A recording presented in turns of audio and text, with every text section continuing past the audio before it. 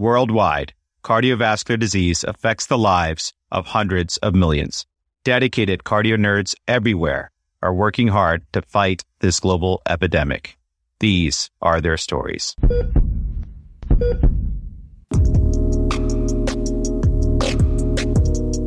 Hey Cardio Nerds family, Dan Ambinder here. It's time to dive back into our comprehensive adult congenital heart disease series co-chaired by doctors Agnes Kokso, Dan Clark, and Josh Safe. In this episode, we have the pleasure of learning all about transposition of the great arteries from faculty expert Dr. Man Jokadar and fellow lead Dr. Bryn Connor. Stay with us. We thank our collaborators at the Adult Congenital Heart Association, the CHIP Network, and Heart University. These are organizations with incredibly committed people who work tirelessly to improve the lives of those living with ACHD. You can find the links to these organizations in the episode description. Remember, Cardio Nerds is an independently fellow-founded educational platform with a mission to democratize cardiovascular education.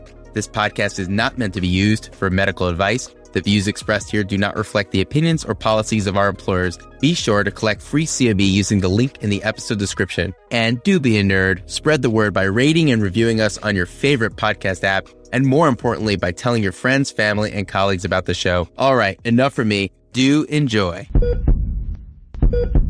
Hey, Cardio Nerds. It's Josh Safe, and I'm here with Amit. We're very excited to present another of our Cardio Nerds ACHD series installments. In this episode, we will be reviewing detransposition of the great arteries. Joining us today will be Dr. Bryn Connor from Stanford University and Dr. Man Jokadar from Emory University. First, I'd like to introduce Dr. Connor. So, Bryn initially was at UC San Diego, where she received her bachelor degrees and graduated summa cum laude in Phi Beta Kappa. She went on to medical school at Georgetown, where she graduated AOA.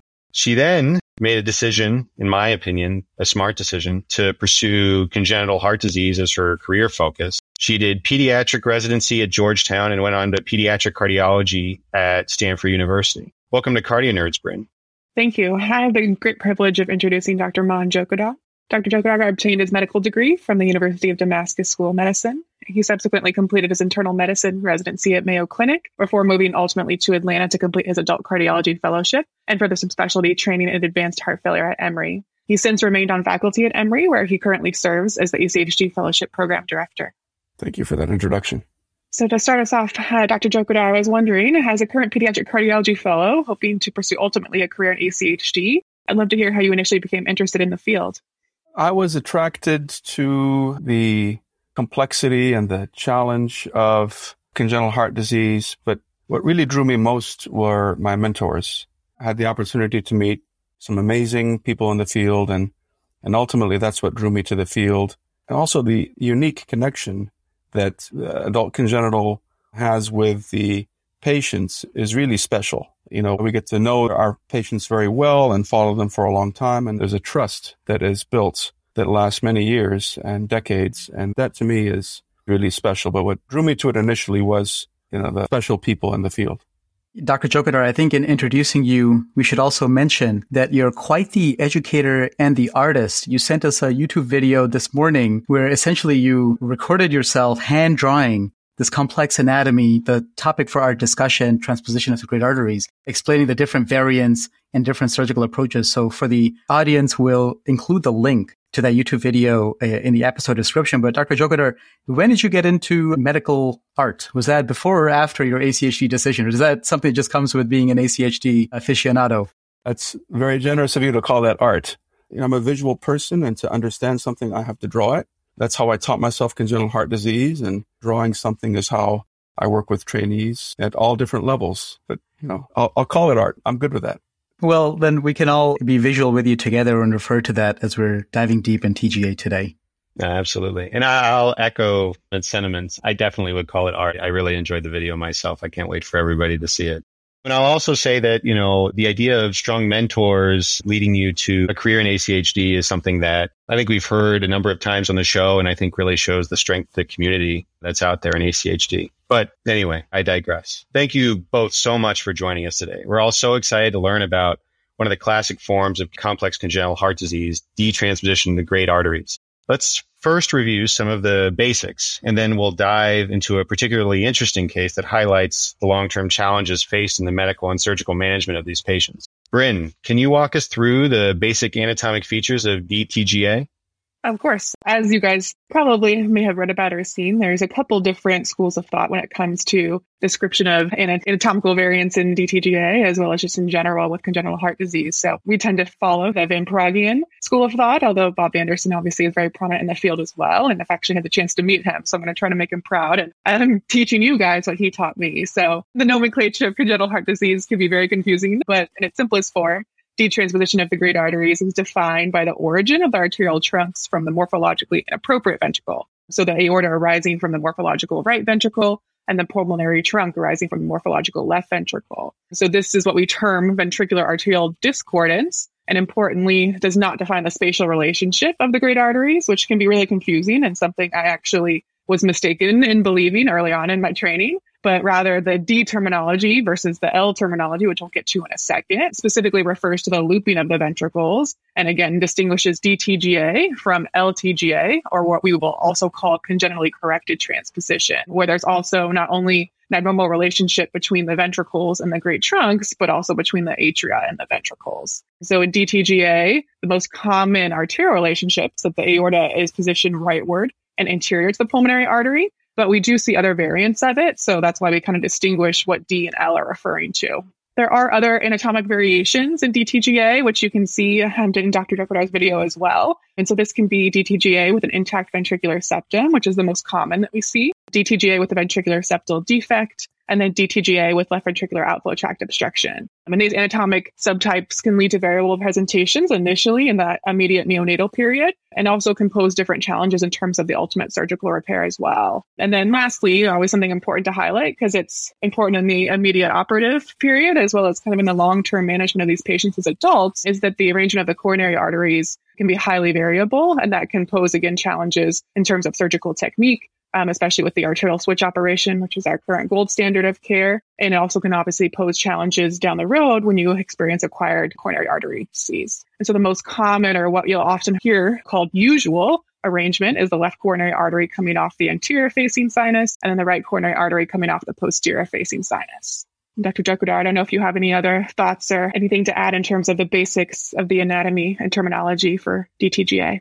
No, that's fantastic. Fantastic. To me, it's the aorta is hooked up to the right ventricle and vice versa.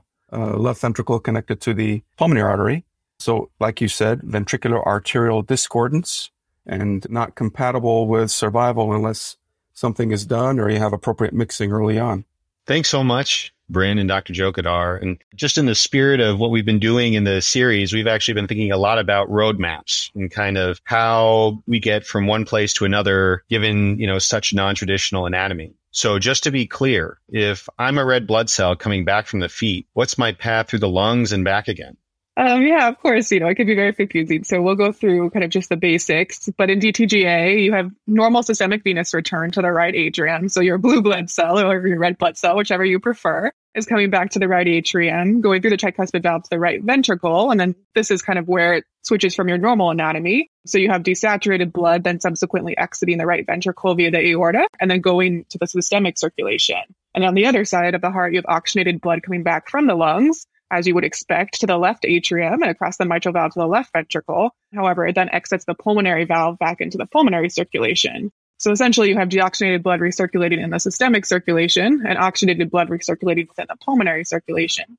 And as Dr. Jokidar mentioned, you obviously have to have some sort of connection between the pulmonary and systemic circulations to allow for mixing so that you don't experience profound cyanosis that wouldn't be survivable past that immediate postnatal period.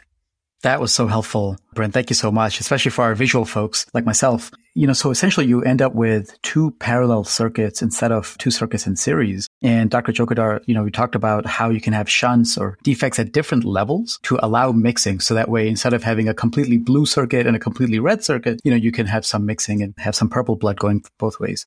Dr. Jokidar, can you just maybe briefly touch on the significance of defects at different levels? Like, is a defect at the atrial level provide the same value as a defect at the ventricular level or at the arterial level at the PDA? Do they all do the same thing, or do they have different values for our patient's ultimate clinical manifestation? depends on how big it is, obviously. I mean, if you have a big atrial septal defect, then that'll provide for adequate mixing. And oftentimes in infants who are not mixing well, you'll create an atrial septal defect. And for the interventional folks in the crowd, you go from the leg, go across the ASD, inflate a balloon, and pull back and create an atrial septostomy to allow for appropriate mixing as an emergency procedure early on in life. A ventricular septal defect can provide mixing, although sometimes you'll see a streaming effect where even though there's a big hole, blood preferentially does not mix. We see that a fair amount. And early in life, Bryn can tell us more about this. You use prostaglandin to keep the ductus open to allow for mixing at that level as well. Ultimately, I actually have patients who are in their 40s and 50s with unrepaired transposition, it's incredibly unusual. But those folks have appropriate mixing and were born in an era before heart surgery was common and available in many parts of rural America. But yeah, so it sort of depends on where it is and how big it is. That's awesome. So, the value of defects here really is to provide bidirectional flow and adequate mixing. And it sounds like at the atrial level, you might get more bidirectional flow and mixing, whereas with the ventricular and arterial level, you may have, because of larger pressure differences, more predominantly unilateral mixing. And the therapeutic maneuvers could be to create an atrial septostomy to help augment that mixing, as well as using prostaglandin to maintain a patent ductus arteriosus, again, to also help that mixing. Bryn, did you have something to add to that? Yeah, there are a couple school of thoughts, and I think obviously you can be a little bit biased by the way you're trained, but we will see the different variations of DTGA, especially in that immediate neonatal period, and kind of how they can present in terms of their physiology quite differently. And I've always been taught that if you can choose any variant, it's having DTGA with an intact ventricular septum and a decent sized atrial level shunt. And that's where we think predominantly a lot of the mixing occurs, at least in a successful fashion, to get you, that couple of days postnatally before we do the arterial switch operation. But what we consider in terms of the presence of a PDA or an arterial level communication is that it actually improves your effective pulmonary blood flow. So allowing the deoxygenated blood to appropriately go from the aorta to the pulmonary bed and get oxygenated and come back. So it can help with cyanosis, but there's a little bit of a debate as to whether or not true mixing occurs and, blood kind of going back and forth and actually improving the oxygen content of the blood there. And then with the VSD, kind of Dr. Jokadar mentioned, sometimes we'll see variably that they don't mix well if they don't have a sizable atrial level communication as well. And so we have to open up that atrial septum with the BAS, which is, again, something that we actually pretty regularly still see is required in the postnatal period. I think one of the cool things is that we can now oftentimes predict that a BAS will be required with fetal echocardiograms and looking at the flow patterns across that atrial septum in utero and predicting whether or not it'll be restrictive or not. So oftentimes we can have that therapy ready at bedside in the NICU within the first couple hours of life, knowing that it's probably going to be a restrictive septum. Wow, that was beautiful. The hemodynamics are fascinating. Now, Bryn, my wife is a NICU fellow, and I was telling her, sometimes I tell her about my patients, and I'll be talking about like a 50-year-old. She's like, oh my gosh, your patients are so old. I'll ask her, how old are your patients? She's like, 2 hours, 3 days, maybe. A 20-day infant is like that's like our geriatric side. I'm not used to thinking about these initial moments for the newborns. Do you mind walking us through, how the newborns might initially present with DTGA and what are some of the strategies you use to manage them? Of course. When you guys asked a group of the ACHD fellows and pediatric cardiology fellows to participate in this podcast and our choice of lesion, if we were allowed to get it, I was hoping to get DTGA and was excited to be able to participate because it is one of my favorite forms of congenital heart disease. And I think that's because, to some extent, if you look at the medical and surgical management that has evolved over the past couple of decades, it's been pretty progressive and the survival of these patients has improved correspondingly. So it's something that we can now tell parents in that initial neonatal period that the long-term survivability and the long-term outcomes are quite favorable if we can operate successfully in that immediate postnatal period. But as we could briefly review before, prior to surgical correction, the physiology in these patients is that of a paracirculation, like you alluded to, with the oxygenated blood recirculating the systemic circulation and oxygenated blood recirculating in the pulmonary circulation.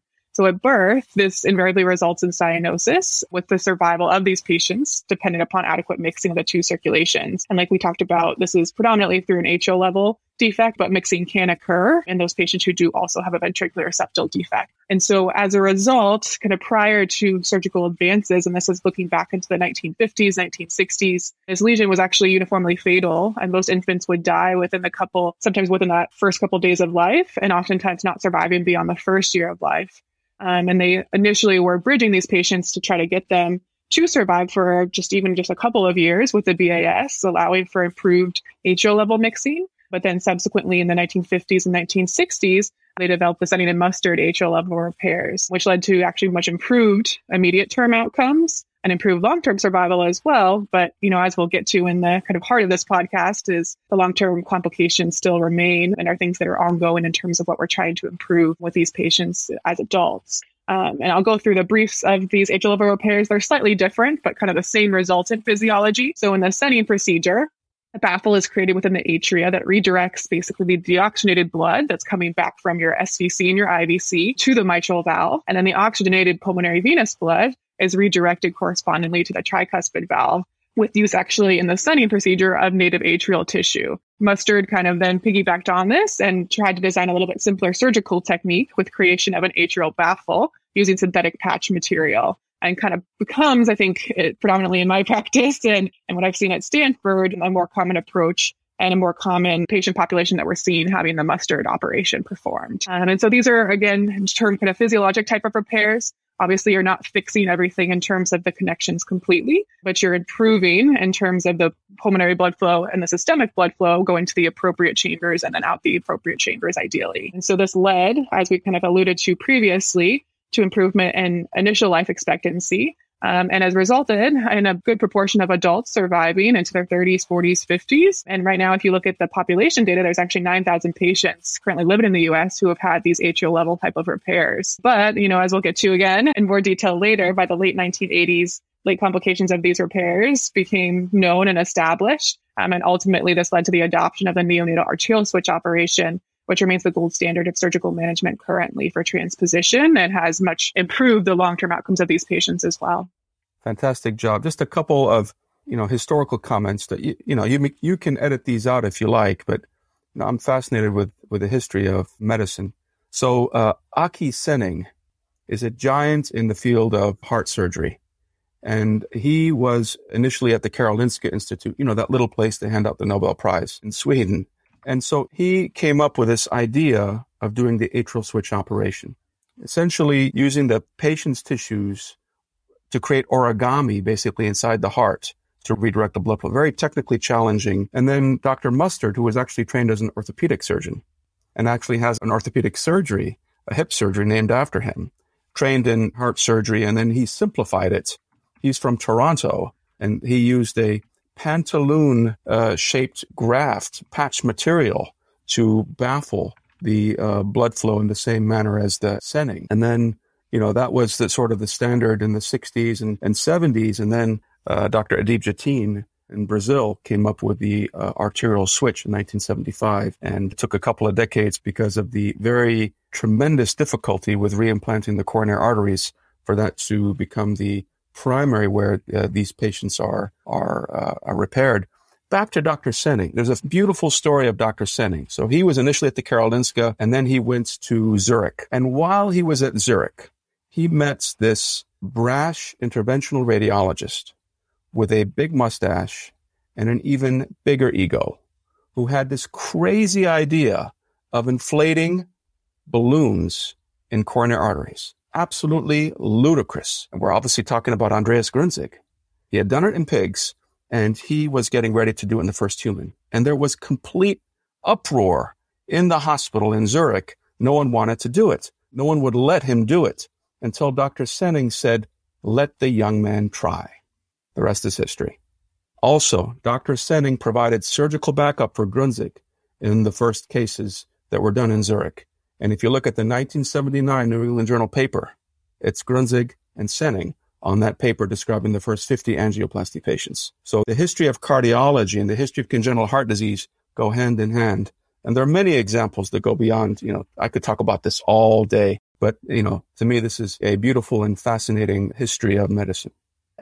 Dr. Jokadar, as a podcaster, I feel speechless. I'm collecting my thoughts. And if you can make a podcaster speechless, it's quite the feat. But we too love medical history. It's a story of how we got here, and it sheds light on where we should go. And you're talking about Dr. Grünzig and angioplasty, and I believe he did that for the first time. And I might have to delete this if I'm wrong, but I think it was 1977. That's right. 1977. it was 6 years prior to that Dr. Eugene Brunwald published in Circulation an article about the possibility of limiting infarct size. And we just launched the Brunwald Chronicles, and I think it's chapter 5, where he goes into the open artery hypothesis and how he came up with that. So it's all intertwined. And earlier in that series, he talked about his work with, so earlier in his career at the NIH, Dr. Morrow asked Dr. Brunwald, tell me how I can size an ASD. If you can tell me how big an ASD is before I get in the OR, if it's small enough, I can go in and out in a matter of minutes. And then I can do it when they're still very young. But if it's too big and I have to use a pericardial patch, then it would be highly morbid and I wouldn't do that. And so that's how Dr. Brunwald came up with a technique to size an ASD with a balloon. So it's all intertwined and the history is beautiful. So thank you for taking us through that. And Bryn, we started off with you talking about how you ended up doing this amazing job on this episode and how TGA is your favorite defect. So you were hoping to get that. And the side conversation me and Josh were having, like, wow, what a nerd. So that's a huge compliment coming from us. Welcome to the Cardio Nerds family. So with all that, just thinking we went through the atrial switch and that led to complications. And throughout this whole series, we're thinking for all of our defects to think about 3 questions, right? What is a structural abnormality? What is a hemodynamic consequence? And what are the clinical sequelae? And it sounds like, at least for the adult cardiologist, we're not going to see unrepaired DTGA, right? We will de facto be seeing surgically repaired DTGA. And given that the atrial switch was the predominant form of surgical repair for most of our adult patients, right? Just, from that timeline, the question really is, well, the structural abnormality is the repair itself. And so what are the hemodynamic consequences of the structural repair and what are the clinical sequelae of that? Let's review a particularly interesting case to better highlight the long-term complications of the mustard and sending operations, our structural abnormalities here. Josh, let's talk about your patient from the Cardio Nerds ACHD clinic. Sure. So Jessica Jones is a 23-year-old female with a history of detransposition of the great arteries with a ventricular septal defect, for which she underwent an initial balloon atrial septostomy in the newborn period, followed by a sending atrial switch operation at 2 weeks of life. She was subsequently followed regularly by her pediatric cardiologist without any known postoperative complications and now presents for transition of care. She reports progressive exercise intolerance for the past few years, although otherwise denies any cardiopulmonary symptoms. She cannot recall if any prior evaluation was performed for her symptoms, although believes she was diagnosed with an abnormal heart rhythm in the past. How might an adult patient initially present to care following a sending or mustard atrial switch operation? What are the long-term outcomes of this type of repair? Yeah, as in other forms of congenital heart disease, patients are frequently lost to follow-up in early adulthood and may not experience any significant symptoms and or other complications within that initial 10 to 15 years following their repair. However, patients remain at risk for substantial morbidity, as we kind of previously alluded to, as well as premature mortality in the long term, with the most common long-term complications that we'll see in clinic being the systemic right ventricular dysfunction, tricuspid regurgitation, both Brady and tachyarrhythmias, and then systemic and or pulmonary venous baffle leaks and obstruction. So patients often present to care with basically symptomatic manifestations of these complications. So that can include symptomatic heart failure with, shortness of breath, dyspnea on exertion, orthopnea. They can have decreased exercise tolerance, which is a common manifestation that we see throughout their care.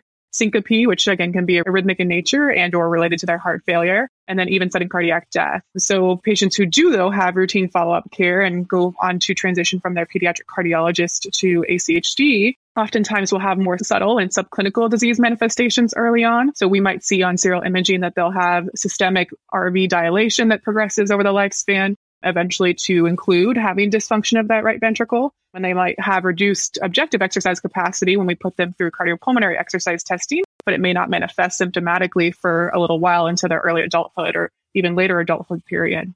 And then Dr. Jokudar, since you've been doing this much longer than I have, do you mind touching on the kind of long-term outcomes of this type of repair? So it depends on the era, I think. So patients who were done earlier, there may have been a learning curve initially, do very differently than when the surgery was perfected and surgical technique was improved compared to patients who were in the later phases of the sending or the mustard. This being said, we have a lot of patients who are doing really well. There's a lot of things we have to, keep an eye on, obviously. A lot of these patients have arrhythmia. A lot of these patients have pacemaker, right ventricle dysfunction. And we can talk about the medical therapy and management of these patients. We have had patients who required advanced heart failure therapy, whether LVAD or transplant. And we've had patients who unfortunately passed away. But the vast majority of our patients who we're following on a regular basis appear to be doing well. But the long-term morbidity and mortality is a big problem still. Yes, thank you for that, Dr. Jokadar. You know, for the typical patient on CardioNerds, when a patient comes with symptoms that may be referred to the cardiovascular system, we've grown to think about hitting the 5 failures, right, in terms of evaluating what the cause is. Myocardial failure, valvular failure, coronary failure, I would say coronary and vascular failure, pericardial failure, and electrical failure. It sounds like patients who were born with DTGA, status post mustard or sending repair, we can think of a different cohort of failures that are similar, right? Myocardial failure of the systemic RV, valvular failure with functional tricuspid regurgitation, which is now the systemic AV valve, electrical failure with either bradyarrhythmias or tachyarrhythmias. And then we have this whole discussion about how to get devices in them for ICD leads and or these pacemaker leads. But the additional failure to consider here, and I think this is probably a construct for all of ACHD, is baffle or conduit failure, right? You can get stenosis or leaks, and they have their own manifestations and different approaches. Speaking of myocardial failure, Bryn, how common is systemic RV dysfunction following the atrial switch procedure? And is the underlying physiology known? Yeah, so, it's something that we commonly see in the kind of ACHD time period. So oftentimes, if these patients are just past that initial transition period in late adolescence or early adulthood, they may not have, again, significant RV dysfunction. And we may see that the RV is already dilated on more advanced imaging, but oftentimes their contractility seems to remain preserved. And it's kind of more later in that next 10 to 20 year period where we start to see kind of subtle declines in their right ventricular ejection fraction over time.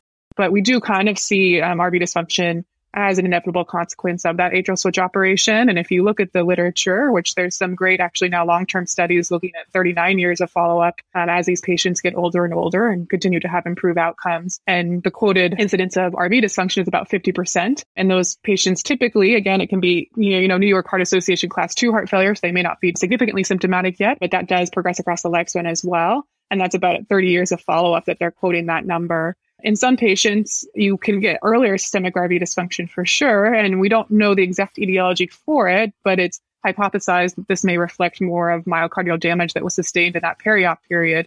So from either prolonged cyanosis with the delayed surgical repairs that were incurred earlier in the surgical eras, and intraoperatively from bypass-related effects, although I think that's not as strongly believed as the latter. But the majority of these patients, again, do not present with symptomatic systemic RV dysfunction to that 15 to 20 year period postoperatively. And the pathophysiology for kind of the later presentations is thought to reflect development of systemic RV dysfunction in the setting of myocardial ischemia that's more related to mismatch in your myocardial oxygen demand and supply. And that could be through a smaller right coronary system that's not meant to handle the same as the left coronary system usually in terms of getting good myocardial blood flow.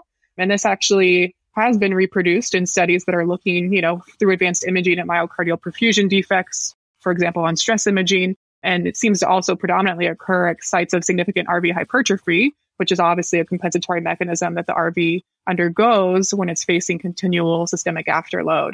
Other things that they've kind of found in the literature is potentially differences in ventricular geometry. So the RV is more kind of triangular shaped, and that might be less well suited to sustain and adapt over time to systemic afterload when you compare it to kind of the bullet shaped left ventricle.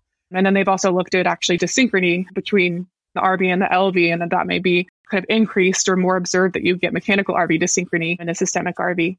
I know that there's also one of the sort of contemporary concerns with sort of the arterial switch procedure whenever we get to it is that like an LV that is only handling sort of a pulmonary vascular resistance actually becomes somewhat deconditioned, I believe, right? And so the thought there is that, we actually do some banding to the PA so that we can generate some strength and try and get sort of the ventricles sort of like oomph back or keep its oomph, so to speak, very technical terms on a cardiovascular podcast, but oomph is perfect.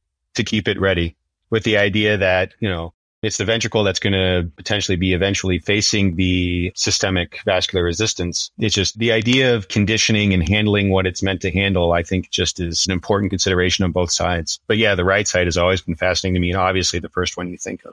Yeah, this gets very profound, right? We're all born with a purpose in life, and it's the lucky person that finds their purpose. And it's the same thing with the ventricles. They're born with a purpose in life, and if there's a mismatch there, then it's not good in either direction. But we need a way to assess for that. So, Dr. Jokadar, what is your typical approach to evaluation of a systemic RV size and function? I tell you, assessing RV function in general, not just in detransposition, in general, assessing RV function, I find incredibly challenging. And like everything with cardiology, you don't rely on just one thing. You rely on all of it. You rely on what the echo looks like. You rely on what the valve looks like, the size and hypertrophy. You can use MRI to look for delayed gadolinium enhancement and scarring and to calculate the ejection fraction. Although I don't know how helpful the ejection fraction really is. That sounds sacrilegious, but, EF Schmief, I'm sorry, but I've been humbled so many times by, sometimes the only proof is to get an systemic RV EDP. And your EF may be normal, but if your systemic RV EDP is 35, 40, that ventricle is in bad shape. And so I've been humbled more times than I could tell you about our inadequacy of assessing RV function. That being said, I think you can get a general picture by how the patient is doing, what the EKG looks like, how wide that QRS is important. You always have, with a mustard, you almost always have a small atrial electrical P wave or a pacemaker in that area and a tall R waves in V1, RVH. And you can pretty well look at the duration of that QRS. So you use physical exam, history, EKG, you use the echo. We use myocardial strain. We use TAPSE. We use all that stuff. And we use, cardiac MRI, depending on the situation. But sometimes the only way to know is to do the RV EDP and assess the cardiac output. It sounds like you really got to go top to bottom, every time to make sure you have a full understanding. Can't rely on one thing. And if I may add, the interaction between the heart and the rest of the body. So you can't just look at the heart in isolation. Congenital heart disease is a multi-system problem. So if you have superimposed liver disease from liver congestion, you got to look at that. Obviously, anemia, pulmonary pressures. You have to look at the whole picture, at the whole patient, the whole person. Thank you. Continuing on in the idea of, I'm an adult cardiology fellow coming from the adult cardiology world, trying to learn about congenital heart defects in adults. I am used to having a zillion trials to provide me evidence to back me up about clinical decisions that I make about therapy. 10,000 patient enrollment and knowing about what the benefits of SGLT2 inhibitors are, what ACE inhibitors are, what the benefit of beta blockers are. Do we know about any benefits of traditional goal-directed medical therapies for patients who rely on a systemic RV or have systemic RV dysfunction? Yes, I could speak to a little bit, having spent a couple of years in pediatric cardiology now, where there's no data other than, looking at surgical techniques and very short-term outcomes. There is a little bit of data in terms of looking at the long-term outcomes of these patients. And kind of like we alluded to previously, we now have data looking at 30 upwards of 40 years of outcomes. And so we can see how medical therapy has been used in this patient population, the potential benefits of it there. But when you contrast it to other forms of cardiomyopathy, specifically ischemic cardiomyopathy, there are no long-term randomized placebo-controlled trials evaluating the efficacy of these therapies. And specifically, like you mentioned, looking at ACE inhibitors and ARBs and beta blockers on improving systemic RV function. The small studies that we do have that have been performed to date do not show any appreciable benefit, specifically of ACE inhibitor ARB therapy on improving RV systolic function or actually a patient's objective exercise capacity. And this is hypothesized, at least in that paper, to be that these patients may not have significant activation of the renin-angiotensin-aldosterone system as we do see in ischemic heart failure. But this has not been clearly established as the reason that these patients are typically non-responders. On the other hand, beta blocker therapy was also initially felt to be promising because it has the potential to reduce myocardial oxygen demand, allow for improved ventricular filling, which are important in this patient population because they have a fixed atrial capacitance, especially with their baffles. But prior studies have shown pretty mixed results with evidence of improvement in RV remodeling in some studies, as well as some studies suggesting that you do get slight improvement in your RV systolic function. Although some other studies have also found the complete opposite, with the RVEF remaining unchanged and kind of gradually deteriorating over time, as we'll commonly see, and not seeing any kind of improvement in their functional capacity or long-term survival as well. Although I think, as Dr. Jokinar might say, it's so hard to assess the RV function over time that some of the lack of improvement in these therapies may also be that we're not capturing it. And it's kind of subtle changes that are actually improvements that we can't really delineate on the imaging we have so far. Dr. Jokinar, I don't know if you have kind of in your experience with these. As you know, there are no real good clinical trial data in this area. We have limited retrospective analyses. Dr. Dugan here at Emory, when he was here at Emory, he published a retrospective analysis of beta blockers showing, improved clinical outcomes in a retrospective analysis. The only clinical trial that I could find was a small clinical trial using eplerenone from Barcelona in patients with detransposition and atrial switch, systemic RV. And then they didn't have enough patients to generate a lot of hard outcomes. And they used surrogate outcomes. So we have to be careful with using surrogate outcomes. But their surrogate outcomes were BNP or was it NT-proBNP? I don't remember. And biomarkers of inflammation and scarring. And in this small study, it did appear to be a signal that eplerenone was beneficial in this group. Again, you have to be careful. We use a lot of extrapolation of heart failure data in the congenital world. And it's another leap to go to the systemic right ventricle. That being said, anecdotally, in my own experience, I do think beta blockers are quite valuable, but first you have to control congestion. In heart failure in general, no medicine will work unless you control congestion first, and then beta blockers. Also anecdotally, most of our patients don't tolerate ACE inhibitors or ARBs. They tend to have more side effects with them. And, that was sort of the teaching from years ago that it could be related to the stiff baffles and the limited atrial capacitance, that they don't tolerate this. I don't have a great explanation otherwise, except anecdotally, patients don't tend to do well with ACE inhibitors, although I do have a small cohort of these patients who I have on ARNI therapy, sacubitril valsartan, who seem to be doing well and tolerating this. So no two patients are the same. You got a trial and error, hopefully more trial and less error, and follow the patient closely. And don't be afraid to use new therapies, including SGLTs that we've been using more in this population, SGLT2 inhibitors. Yeah, I'm loving all these conversations about RV. On the podcast in the past, we've talked about ARVC, RV failure in high output states, RV failure from pulmonary hypertension, RV failure from ischemia and infarction. But I've got to ask you, Dr. Jokinar, as an ACHG specialist, what goes on in your mind when you hear general adult cardiologists refer to as RV as a forgotten ventricle? No one has told that to my face.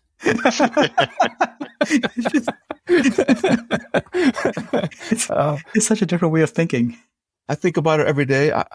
I've not heard that expression told to me, but I don't doubt it. Yeah. I don't doubt it. All ventricles have an equal opportunity in ACH. Equal ventricle opportunists. Equal ventricle opportunities. Yep. Yeah. In my experience, it's often your only ventricle, so you don't have a choice. That's true. That's great. With your hypoplast patients, and yep, absolutely. So, in thinking about the role of medical guideline-directed therapies for a failing systemic RV, just thinking about other GDMT therapies available, what is the role of CRT device therapy? So yes, but rarely. And let me tell you why.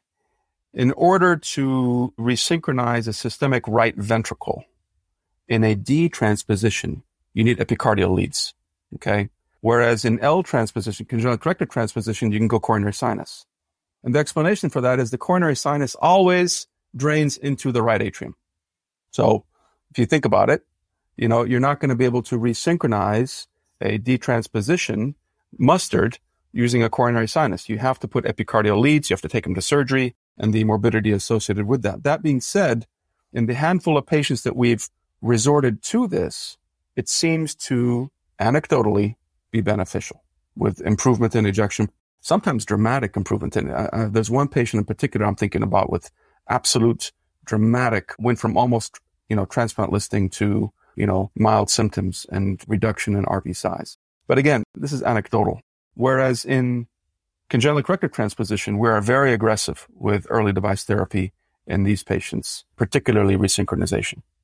So we've talked a lot about sort of choosing therapies and sort of difficulty in sort of figuring out which patients therapies will be effective in, given sort of a lack of evidence that's been generated in the field. Do you have any specific threshold for initiation of certain therapies with or without, RV dysfunction seen on imaging? We know that RV dysfunction can remain subclinical for long periods of time, especially in this patient population, where the story that we've heard time and time again is that patients often resist exerting themselves to sort of a maximal capacity, and they kind of live within their physiologic thresholds because that's all they've ever known.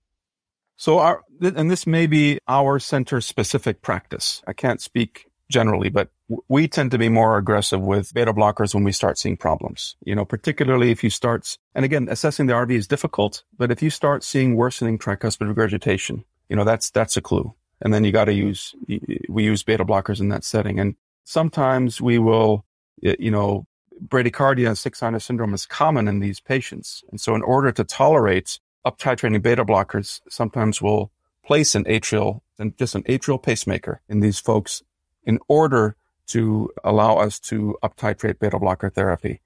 And again, our anecdotal experience has been positive, but, sprinkle some salt on that. You take that with a grain of salt. But so beta blockers, it seems to be our mainstay. But again, after you control congestion, someone's swollen, you got to get rid of the swelling first. Great. Thank you so much for that. And so, I think at this point, we can acknowledge that there are limitations to medical heart failure management for these systemic RVs. It sounds like, we've had some anecdotal experience about therapies that work or don't work, but obviously, there's heterogeneity in the patient population. Is there any role for some of the more traditional things we think about with tricuspid regurgitation with regard to like a tricuspid valve repair as like a surgical management for RV volume unloading? Yeah, so tricuspid regurgitation, specifically in DTGA, there's a couple of things that we feel contribute to it. So if you compare it to other forms of RV failure, when you get progressive RV dilation and then kind of a failure of central coaptation, we definitely can see that in DTGA as well, as the systemic RV dilates and becomes dysfunctional over time. But then kind of more unique to DTGA, there's specifically abnormal ventricular interactions. And so you get bowing of the interventricular septum from that high pressure right ventricle towards the low pressure left ventricle. And so this actually causes displacement of that septal leaf of the tricuspid valve and also contributes to the coaptation failure. So it's not just kind of that central jet of tricuspid regurgitation that we'll see. It can also be something that's a little bit more peripheral. And so there have actually been studies looking at using surgical techniques to address it. I think one of the interesting approaches is using PA banding. And Josh alluded this to the use of PA banding for LV kind of retraining. And it, works in the same process by increasing subpulmonic LV afterload. But this is predominantly to lead to those geometric changes in the position of the interventricular septum, which then can correspondingly reduce tricuspid regurgitation. I think many people, and Dr. Jogadar can correct me if I'm wrong, would consider this to be more palliative in nature, but we can, and I have it seen very rarely used in older patients who've had progressive RV dysfunction and tricuspid regurgitation despite more maximal medical therapies as a kind of bridge just to improve their symptoms and quality of life. And then, I don't know, Dr. Jogadar, if you can touch on more other surgical techniques in terms of tricuspid valvuloplasty and or tricuspid valve replacement as well.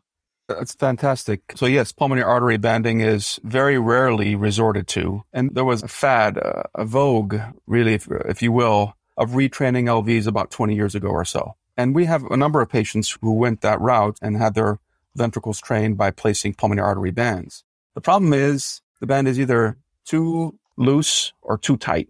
And by putting a pulmonary artery band, you can pressurize the pulmonary valve and damage the pulmonary valve. So we see a lot of pulmonary valve regurgitation after a pulmonary artery band. Now, anecdotally, when we do see a pressurized LV for other reasons, like in dynamic obstruction, some of these patients, because of as you alluded to, the RV septum is unbolstered by a low pressure LV. When that LV is pressurized by having dynamic LVOT obstruction of the subpulmonary ventricle, that can support the right ventricle. And anecdotally, those patients seem to do better. And again, that supports the tricuspid apparatus and reduces the tricuspid regurgitation. When it comes to addressing tricuspid regurgitation surgically in patients with detransposition, atrial switch, and systemic right ventricles, it tends to be a ventricular problem. it tends to be a functional problem a lot of the time and not something intrinsically related to the tricuspid valve leaflets. On a few patients where that has been the problem, we have referred these patients for surgery, and usually associated with other, baffle revision, etc. This is very different than congenitally corrected transposition with systemic right ventricle and a dysplastic tricuspid valve. Those patients, I think most would be more aggressive with addressing the tricuspid valve surgically. So we have to think about the systemic tricuspid valve depending on the lesion. Great. Thanks so much. So let's get back to Miss Jessica Jones. So a cardiac MRI was ordered, which showed preserved RV size and systolic function and no significant tricuspid regurgitation. There was, however, notable evidence of subpulmonic outflow tract obstruction, although this appeared to be stable when compared to prior imaging. However, a subsequent Holter monitor demonstrated several episodes of non-sustained ventricular tachycardia at rates up to 180 beats per minute. We touched on this a little earlier, but what do we know about arrhythmias following the atrial switch operation? Yeah, so arrhythmias are pretty commonly observed and actually the most frequently observed adverse event following the atrial switch operation. And looking at kind of the studies that, again, have looked at 30, 40-year outcomes in this patient population, they've actually quoted only 40 to 50% of these patients remaining in normal sinus rhythm at that 50 to 20-year mark. And this can kind of change in terms of what arrhythmias predominate over the lifespan. So in the first 10 to 15 years, oftentimes we'll see bradyarrhythmias with development of SA node dysfunction that, in the past has been attributed predominantly to ischemic injury that occurs at the time of surgery. So that could be from, surgical scar-related fibrosis, suture lines, for example. And this is what we think predominantly is the ongoing contributor to SA node dysfunction in the long term as well. And this obviously causes a significant amount of chronotropic incompetence, with up to 20% of these patients ultimately requiring pacemaker replacement, as Dr. Jokudar alluded to. And also something that becomes interesting when you discuss beta blocker therapy in this patient population, knowing that even if they haven't manifested evidence of SA node dysfunction, that it's something that they almost inevitably, if you could make that argument, will experience in the long term. So on the other side of it, atrial tachyarrhythmias are also commonly observed, and both in the immediate postoperative period as well as a little bit later on postoperatively. And this ultimately ends up affecting about 50% of the patient population in the long term, based on the studies we have to date. The types of arrhythmias that we see typically are reentrant in nature, so atrial flutter, and then more focal reentrant circulations. And then the underlying risk factors for the development of these tachyarrhythmias, again, we think are likely multifactorial, with atrial enlargement occurring in the setting of tricuspid regurgitation, suture line-related fibrosis, and then also just kind of the hemodynamic stress associated with systemic RV failure. Dr. Jokudar, I was wondering if you could touch a little bit on the long-term outcomes from arrhythmias and specifically the association that we've seen with sudden cardiac death. Sick sinus syndrome and atrial arrhythmia are both related quite closely to adverse outcomes. Needing a pacemaker is associated with not necessarily getting a pacemaker, but needing a pacemaker is associated with adverse outcome. And these atrial arrhythmia in particular tends to be risk factors for sudden death. So we're pretty aggressive with pacemaker therapy, not as much as we used to be with ICD therapy for these patients, but we do use, a fair amount of, beta blockers for the antiarrhythmic effects and antiarrhythmics. Now, why is that? Why would sick sinus syndrome or arrhythmia be a marker of bad outcomes? I think these are surrogates for scarring and fibrosis. So if you have a lot of scarring, you're more likely to have conduction disease. If you have more scarring, you're more likely to have reentrant arrhythmia, intraatrial arrhythmia, and AFib, flutter, etc. And, these patients, we typically start with antiarrhythmic therapy, but we have excellent electrophysiology. Dr. Lloyd here at Emory does a lot of our congenital arrhythmia, and he's developed quite an expertise in this field. And so we have a low threshold for referring to him for management of the arrhythmia. Yeah, this is a great conversation about the different types of electrical failures his patients can have with bradyarrhythmias, supraventricular tachyarrhythmias, ventricular tachyarrhythmias, and the ensuing risks of sudden cardiac death. We talked a little bit about some antiarrhythmic options for these. I imagine there's a role for catheter ablation and obviously device therapy. Bryn, can you talk a little bit about ICD placement for primary and secondary prevention in these patients? Yeah, so it'd be interesting to see what Dr. Jokudar thinks as well, in terms, because it's a little bit controversial and we don't have as robust of data, definitely when compared to ischemic heart disease, and also when compared to other forms of congenital heart disease that we've been lucky to have some criteria that have come out for placement of ICDs, and particularly in Tachology of Fallot is commonly used the CARRY data to look at when we place ICDs in that patient population. But he's actually done similar work on the DTGA population and kind of found that what the established risk factors in his mind for potential sudden cardiac death, predominantly from what we think are atrial arrhythmias, then kind of degrading into ventricular arrhythmias, leading to ultimate sudden cardiac death, are kind of a prior history, therefore, of syncope and or a prior history of documented ventricular arrhythmias. But, this comes with a caveat that even if you have those established risk factors, placement of an ICD isn't, 100% guarantee, as it is in any patient population. So he's actually similarly observed in patients with DTGA who have undergone ICD placement that there's an increased risk of inappropriate shocks. Actually, 7% of patients in the study he did received inappropriate shocks.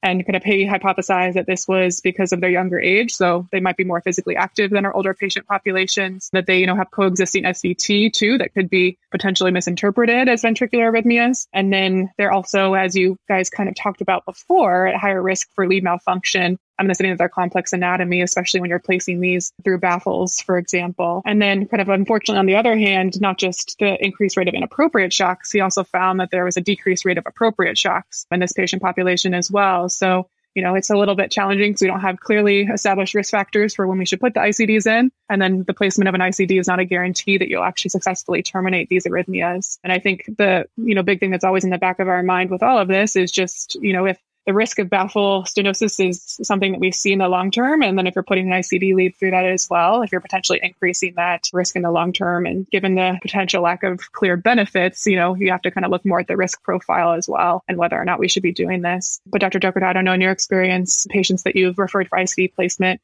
kind of looking at their outcomes and any complications they experienced.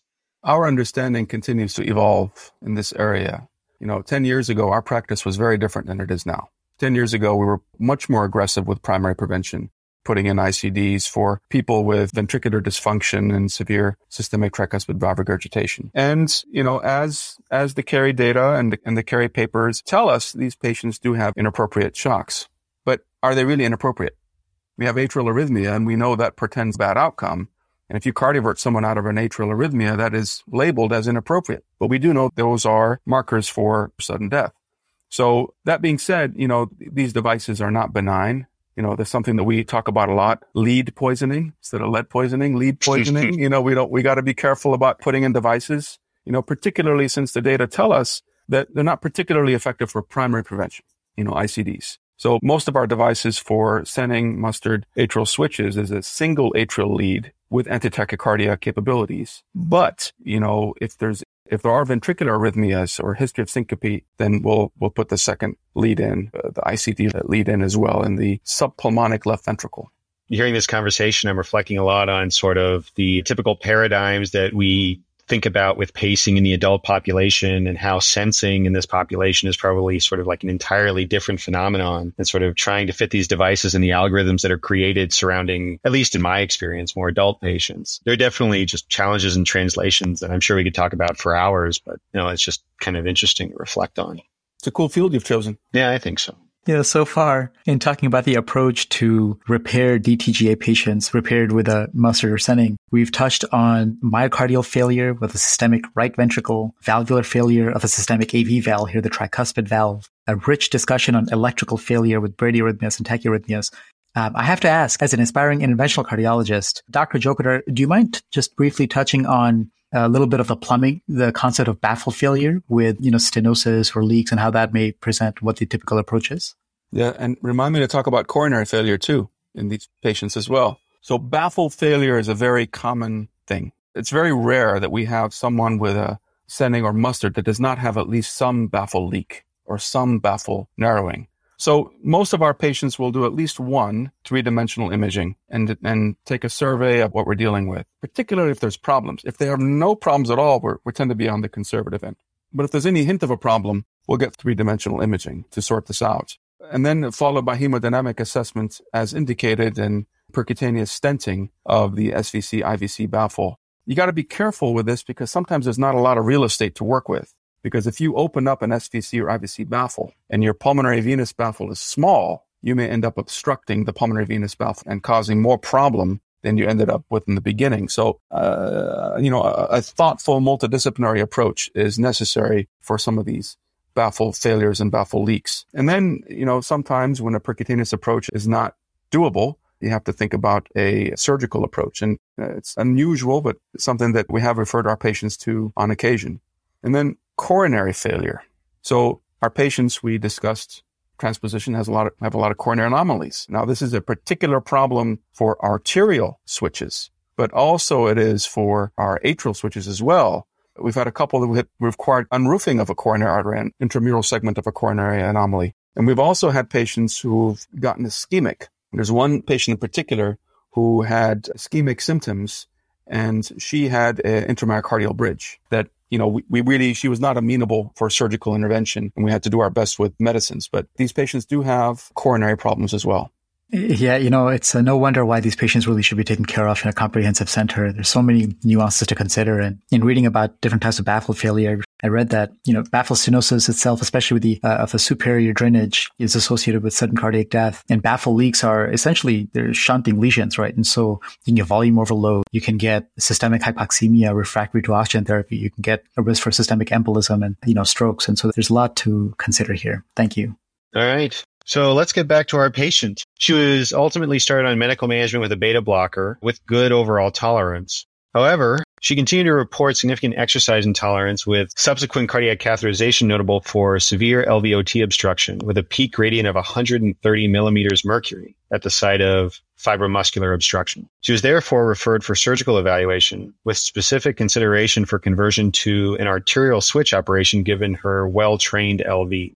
When would you consider referring your patients for conversion to an arterial switch operation? Are there any defined preoperative criteria that predict the long-term success of this operation?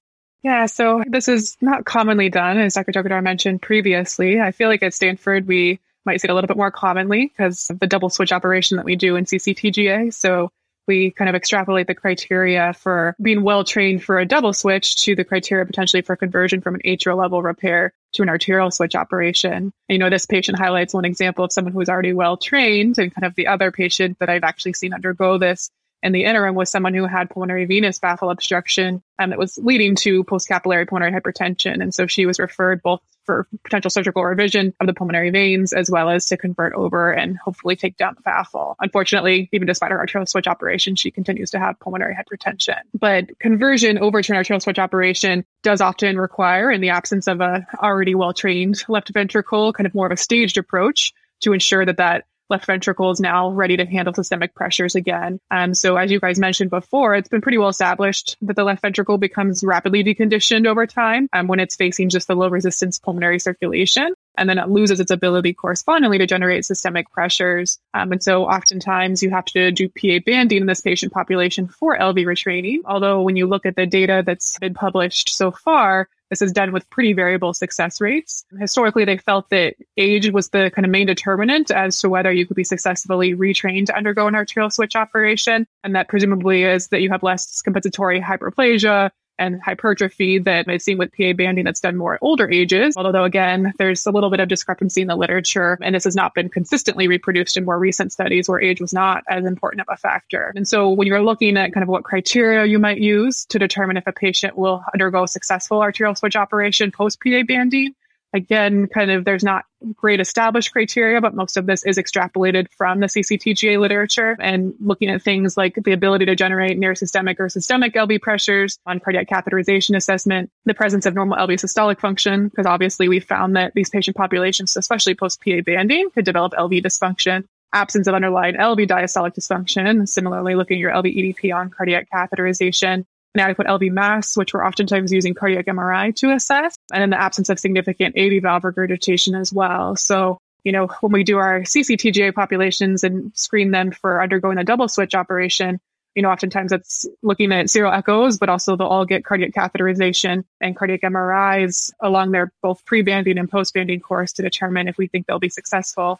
And I think it's specifically, this is just anecdotally at Stanford, when we have all that data, so far, it correlates with at least the immediate term outcomes post-operatively that they're doing pretty well, and we're predicting it pretty successfully. Although obviously this has not been a perfect solution and perfect set of criteria either. I was wondering, kind of Dr. Jokadar, if you've had any experience converting over to arterial switch operation in your patient population, and if there's anything that you found that's kind of led to poor outcomes in the long term and or kind of more successful conversions as well. So it's been a long time since this was done. There was a body of Italian studies early on with LV training. for mustard sending patients. In the Italian subset, the published data were favorable. However, in reality, at least in our experience, when you try to band the pulmonary artery, a lot of times you damage the pulmonary valve. And remember, the pulmonary valve is going to be your neo-aortic valve. So you don't want to mess that up. And it's very frequent, at least, in the adults, to distort that pulmonary valve and cause problems. And I can think of 2 patients who had a late switch, and both of them required a later neo-aortic valve replacement. Now they have a systemic LV, so maybe it's a good thing. In terms of criteria, I think if you got 5 reasonable congenital specialists, you may get 5 unreasonable answers on this question. I don't know that I have a strong opinion except proceed with caution. Yeah, it sounds like there is a lot of nuance here and a lot goes into this discussion about converting to an arterial switch operation for somebody who's had an atrial switch operation, and the stars have to align, and we certainly don't want unreasonable answers. So alternatively, what are your thoughts about transplant evaluation? So we have pursued advanced heart failure therapy in a number of our sending mustard patients, including LVAD therapy to the systemic right ventricle and transplant on several of our patients. And, the difficulties with transplant in general is you got to get real sick. You got to get multiple hospitalization, inotrope dependent, in order to be able to move forward with heart transplantation. There are provisions for systemic RVs providing an advantage, but I think that goes beyond the scope of today's talk. But to answer the question, when someone has recurrent hospitalizations for decompensated heart failure, when there are no good options for medical therapy, and when they don't have severe end organ damage, liver disease, pulmonary hypertension, etc., then I think it's reasonable to proceed with transplantation. And like I said, we've done this on a number of our patients.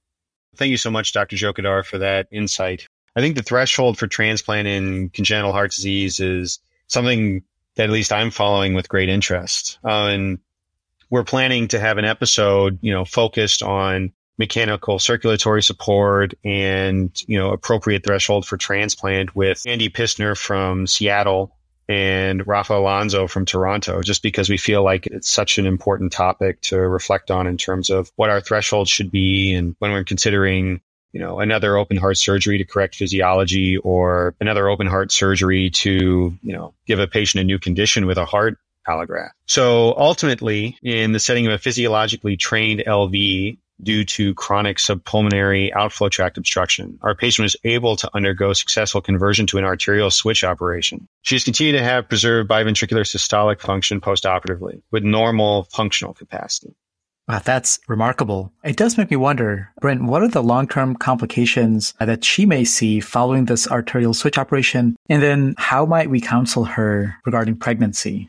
Yeah, so she's done remarkably well, and I think I could say that she's actually very interested in hearing this podcast. She was actually in the news in the Bay Area after she underwent this successful conversion over to an arterial switch. So something that's a little bit already out there, but she was really excited and wanted me to send her the podcast when we're done.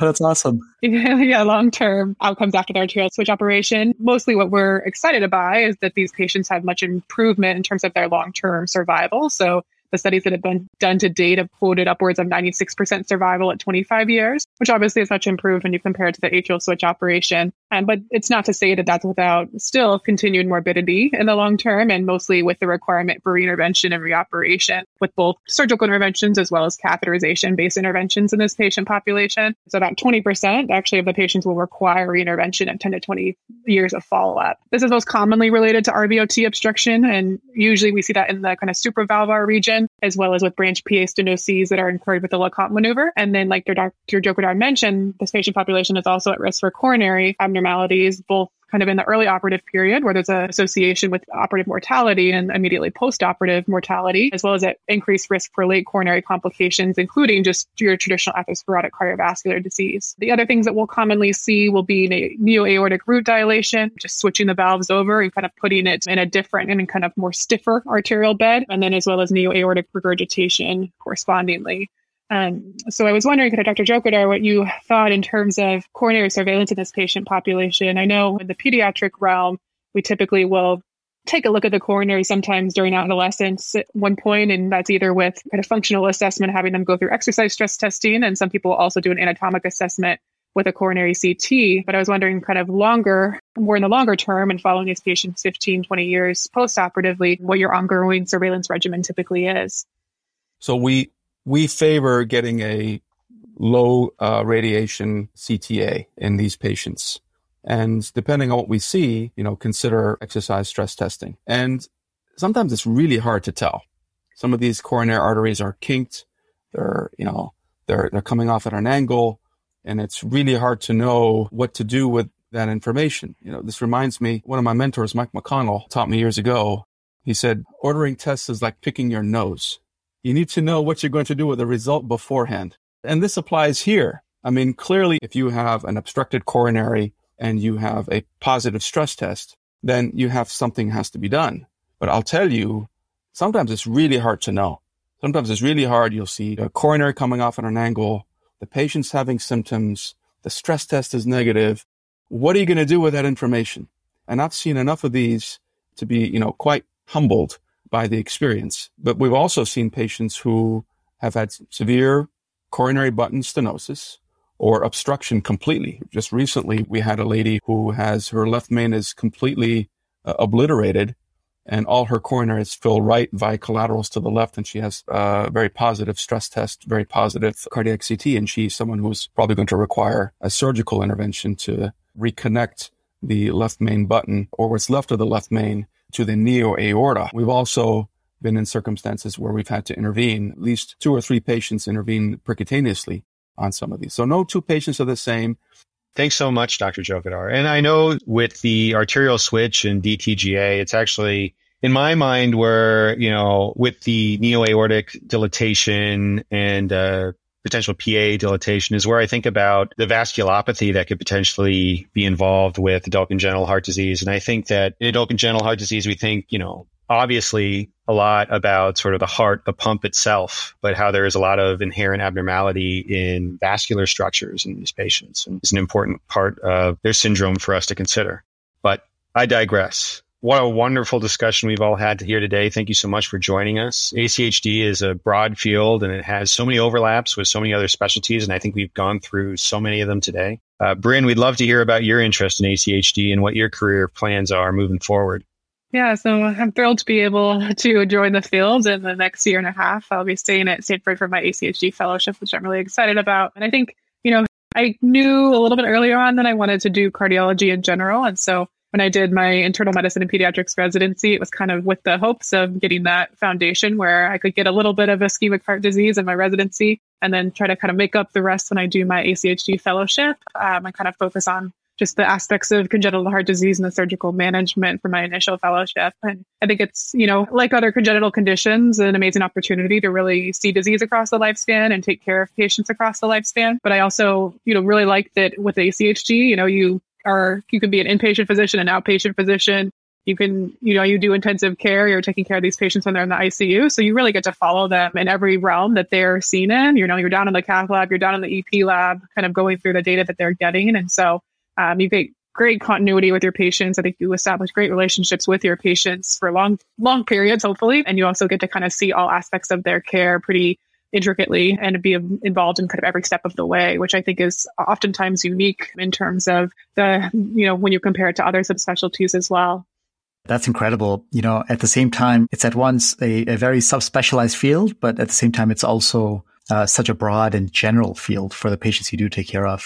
Now, Dr. Jokadar, we've talked a lot about electrical failure and tachyarrhythmias and IART and flutters, but on a more lighthearted note, I'd like to ask you a question we ask of all of our ACHD experts.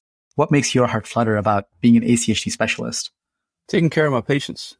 That's what we signed up for. When you take care of your patient, when you care about them, then you're going to go the extra mile and you're going to do everything you can for them and be their advocate and be honest with them and be part of their lives. And that is meaningful. That's beautiful. That makes my heart flutter. And that's fantastic. No, and, ACHD patients, there's more and more of them. And so we are more and more grateful that there are experts like you out there to help them. So everybody, thank you for joining us. And for our listeners, please check out all of our other episodes on our ACHD series here on KardioNerd. Thank you so much. Thank you for having me. And I just have to say, Josh, I'm not sure if you'd agree, but Bryn is so much more functional post-call than I am pre-call. I cannot imagine.